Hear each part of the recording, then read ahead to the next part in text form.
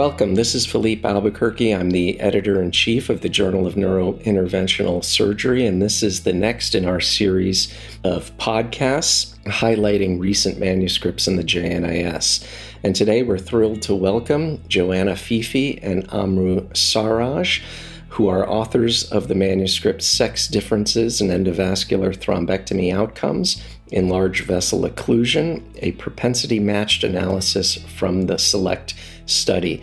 This manuscript is currently on the JNIS website, and I encourage our readers to evaluate this manuscript. I'd like to read a message from our sponsors at the outset. Rapid Medical pioneers adjustable intravascular tools that offer physicians expanded capabilities without compromise between safety and efficacy.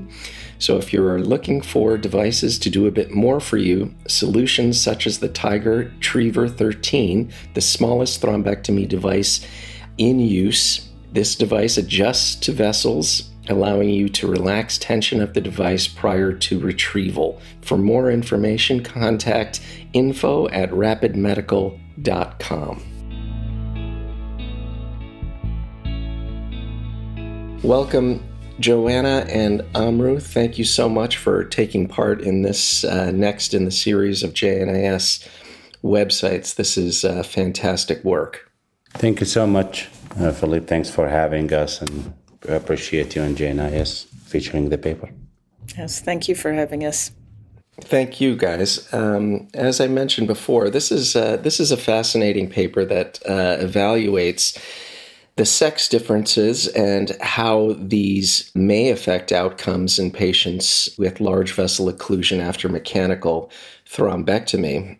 Probably the most interesting feature of this manuscript is that you evaluated 65 propensity-matched pairs of men versus women, and despite similar discharge functional independence rates, women exhibited worse 90-day functional independence rates. Your manuscript alludes to a number of factors that could be impacting this overall result, which I find intriguing, and looking forward to discussing those with you in a little bit more detail as we go on.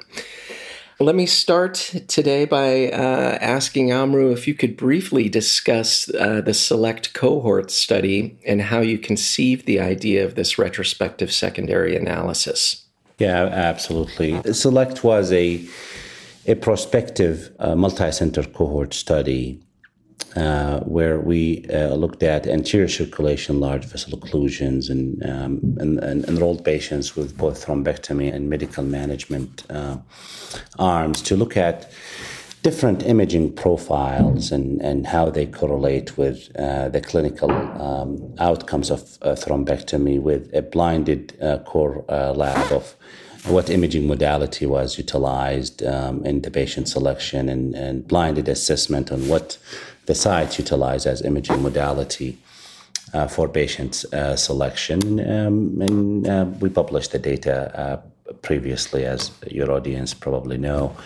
So we have this data set where we have excellent detailed data on imaging profiles in men and women, their outcomes followed up to 90 days. And the topic of sex differences and how they respond to reperfusion treatment is of great importance to the stroke field, and especially for thrombectomy, there are different and probably contrasting results. Data from Mr. Clean showed that women do worse than men, while data from Hermes showed similar outcomes. So here, we wanted to look at this from two angles.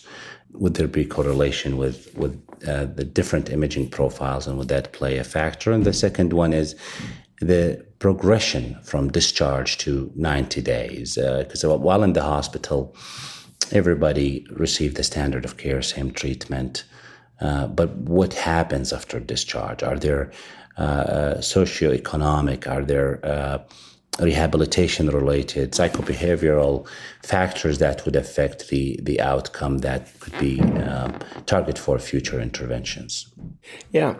In your article, you mention a number of clinical and imaging factors that differ between men and women in the entire cohort of the SELECT study. Perhaps you could highlight some of these differences and how they could potentially affect 90-day and even longer-term outcomes.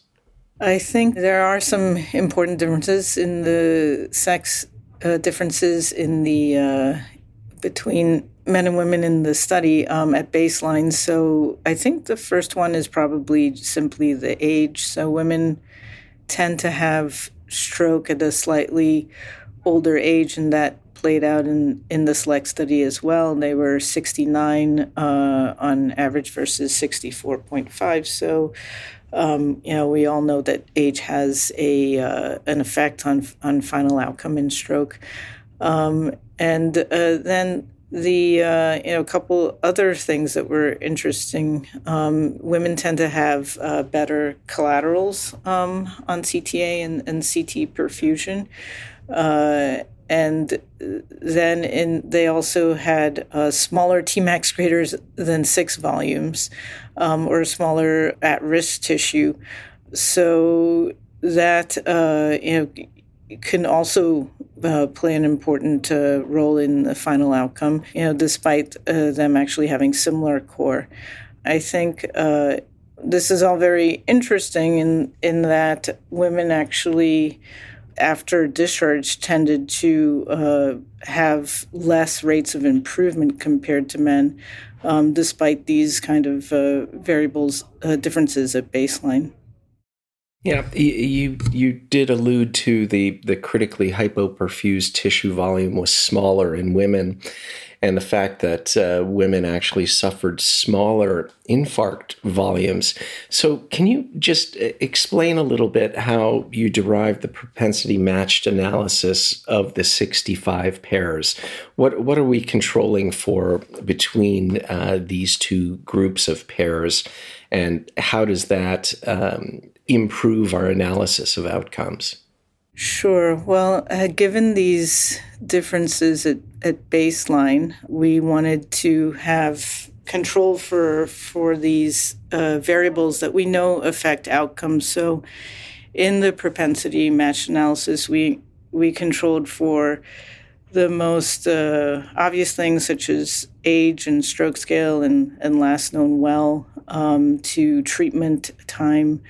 There also were some differences at baseline in risk factors for stroke that we controlled for, such as atrial fibrillation, which tended to be more prevalent in women in this cohort. So things like atrial fibrillation, CHF, and then as well as the hypoperfusion and collateral scores. Yeah, even with the propensity-matched comparison between the pair groups, there was still a difference, as I mentioned, in the critically hypoperfused tissue as well as the infarct volumes, which I think really gets us to the crux of this manuscript.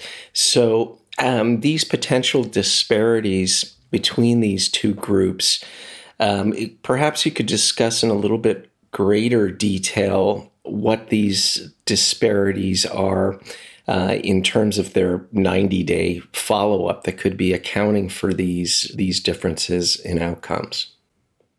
Sure. As you mentioned, despite smaller tissue at risk or critically hypoperfused tissue and better collaterals, and despite similar discharge outcomes, women had less improvement post-discharge.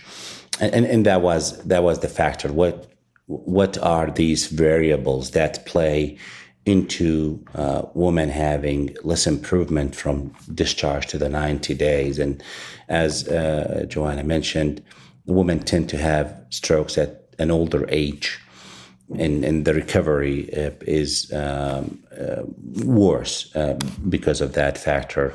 Frailty is well described factor, and it's not just in stroke, but also in other morbidities.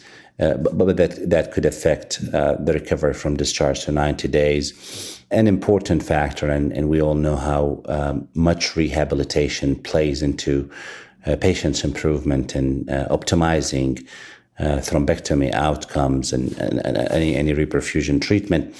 And the belief is, given the lack of good social support, in easier terms, the man have a stroke, they have their wife or taking care of them, taking them to rehab. It's plausible that women had less support, and that's also described in another research, and less accessibility to rehabilitation, and they also have purportedly higher risk of widowhood, higher rates of post-stroke depression, and this, as we will discuss down the road, is potential for intervention. So those different variables played adverse roles, so to speak, in preventing good recovery process and improvement from discharge to the 90 days. Yeah, Amru, you touched on the psychobehavioral and socioeconomic factors that perhaps could be contributing to this. I find it a little interesting that perhaps men do better in the long term because they actually have women who are supporting them and taking them to rehab and doting on them a bit more than it would be in the contrary situation. Do you think this speaks to a greater societal problem in terms of follow-up and rehabilitation of women patients? There is a lot of research in targeting those groups of greater disparities, whether with text messaging, providing the needed support to attend rehabilitation and to optimize on the outcome. So, yeah, I mean, that's what we found, and we hope that this shed the light on that. And I'll let Joanna elaborate more on that. I think that, as we know, women have longer life expectancy. And so the one issue could be that they simply are less likely to have a partner. Having strokes at an older age, they may already be a widower or a widow. So they may not actually have a partner that's there involved taking them to rehabilitation. That's something that we couldn't really look at because it's not something that was collected in this study, but is something for future studies. And then, yes, as you raised, Philippe, could women just be better caretakers than men? I think that is plausible, but I don't want to say for sure that the men have someone who will be more proactive in bringing them to rehabilitation, into arrangements such as having cooking, making sure their meals are better, things like that, as opposed to men taking care of women at that age. But and I agree with Amru that now that this disparity has been seen in our data set and also in other studies, that it's something that is a target for intervention, and we should start thinking, how do we get stroke patients in general better services, since it appears, we don't know for sure, but it appears that this is something that can benefit them in the rehabilitation stage. And you allude to that in your manuscript, the need for post-discharge studies going forward to analyze these factors a little bit more completely. Can you describe how you would construct such a post-discharge study that perhaps would evaluate these rehabilitation factors, the psychobehavioral factors, the socioeconomic factors? I mean, that's a pretty broad range of potential influencers factors on outcomes. How do we get down to the core of these issues, Joanna or Amru? And how would you conduct a post-discharge study that looks at these patients longitudinally?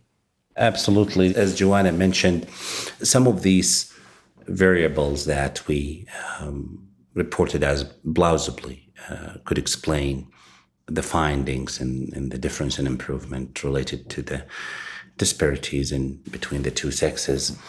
We didn't have the details for those. So going prospectively, longitudinally from discharge to 90 days or even 1 year in a prospective cohort study in collecting these variables to better characterize what happens post-discharge. Does rehabilitation happen?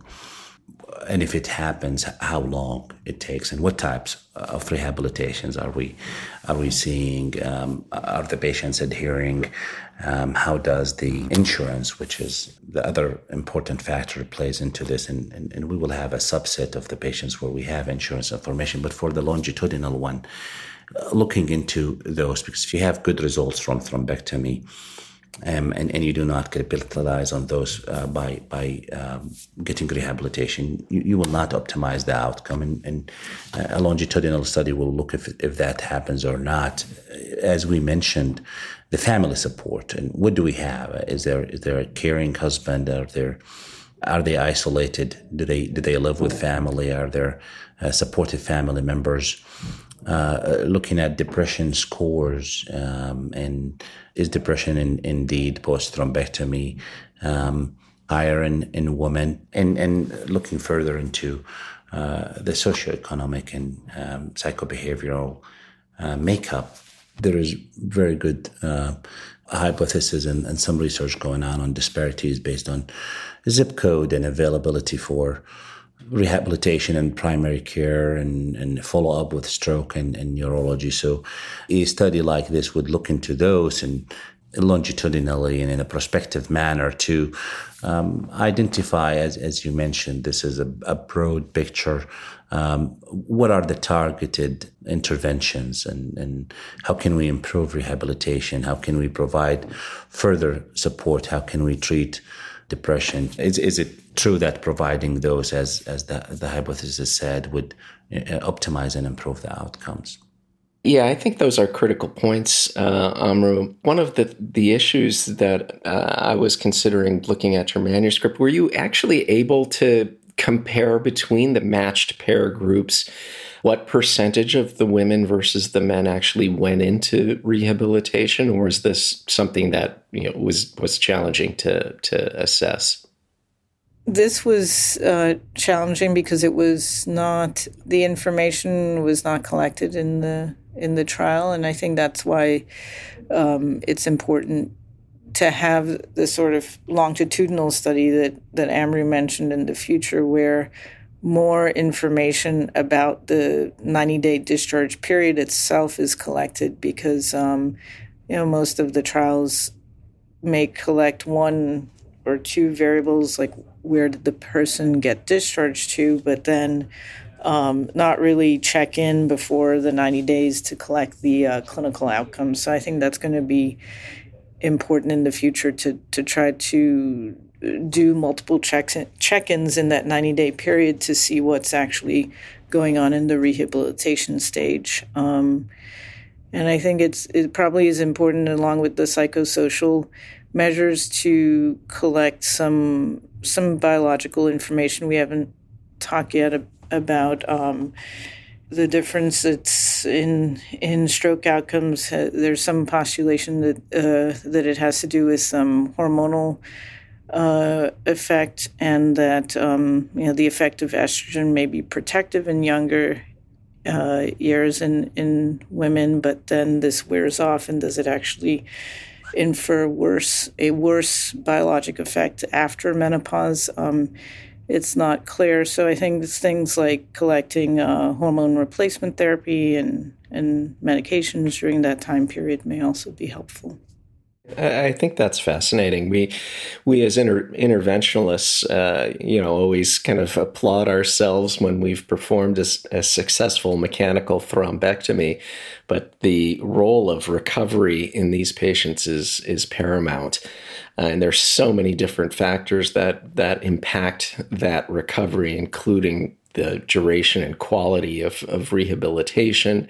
Things that you mentioned, like biological differences that may require hormone replacement and other medications, more so in the female population than the male population. Just thinking about this study and how it could be broadened to other groups, you could as well consider evaluating the differences in race as well as socioeconomic factors. For example, African American men or Hispanic men and women likely are facing a number of different socioeconomic factors, more so than, say, the Caucasian population, that could impact on their eventual recovery. But certainly, the recovery phase is absolutely essential to the overall quality of life in the long term for these patients. Indeed. And we are actually looking at the race as one of the potential disparities. We'll see how that goes. But as you mentioned, a lot of times, successful reperfusion quickly, small infarct, and you don't know what happened to the patient afterwards, and how the 90-day outcome will come, or even the 1 year will come. And it's imperative to look at the issues or the variables that could play into having good versus poor outcome post-discharge and optimizing those. Yeah, I found that a fascinating point of this manuscript, that there really does raise a lot of questions and a lot of potential for future research. You use the term hypothesis generating early on in your manuscript, and as well in the discussion that this evaluation was hypothesis generating. Can you allude to some of the hypotheses that you've derived from this analysis and how you're going to move forward with your future research?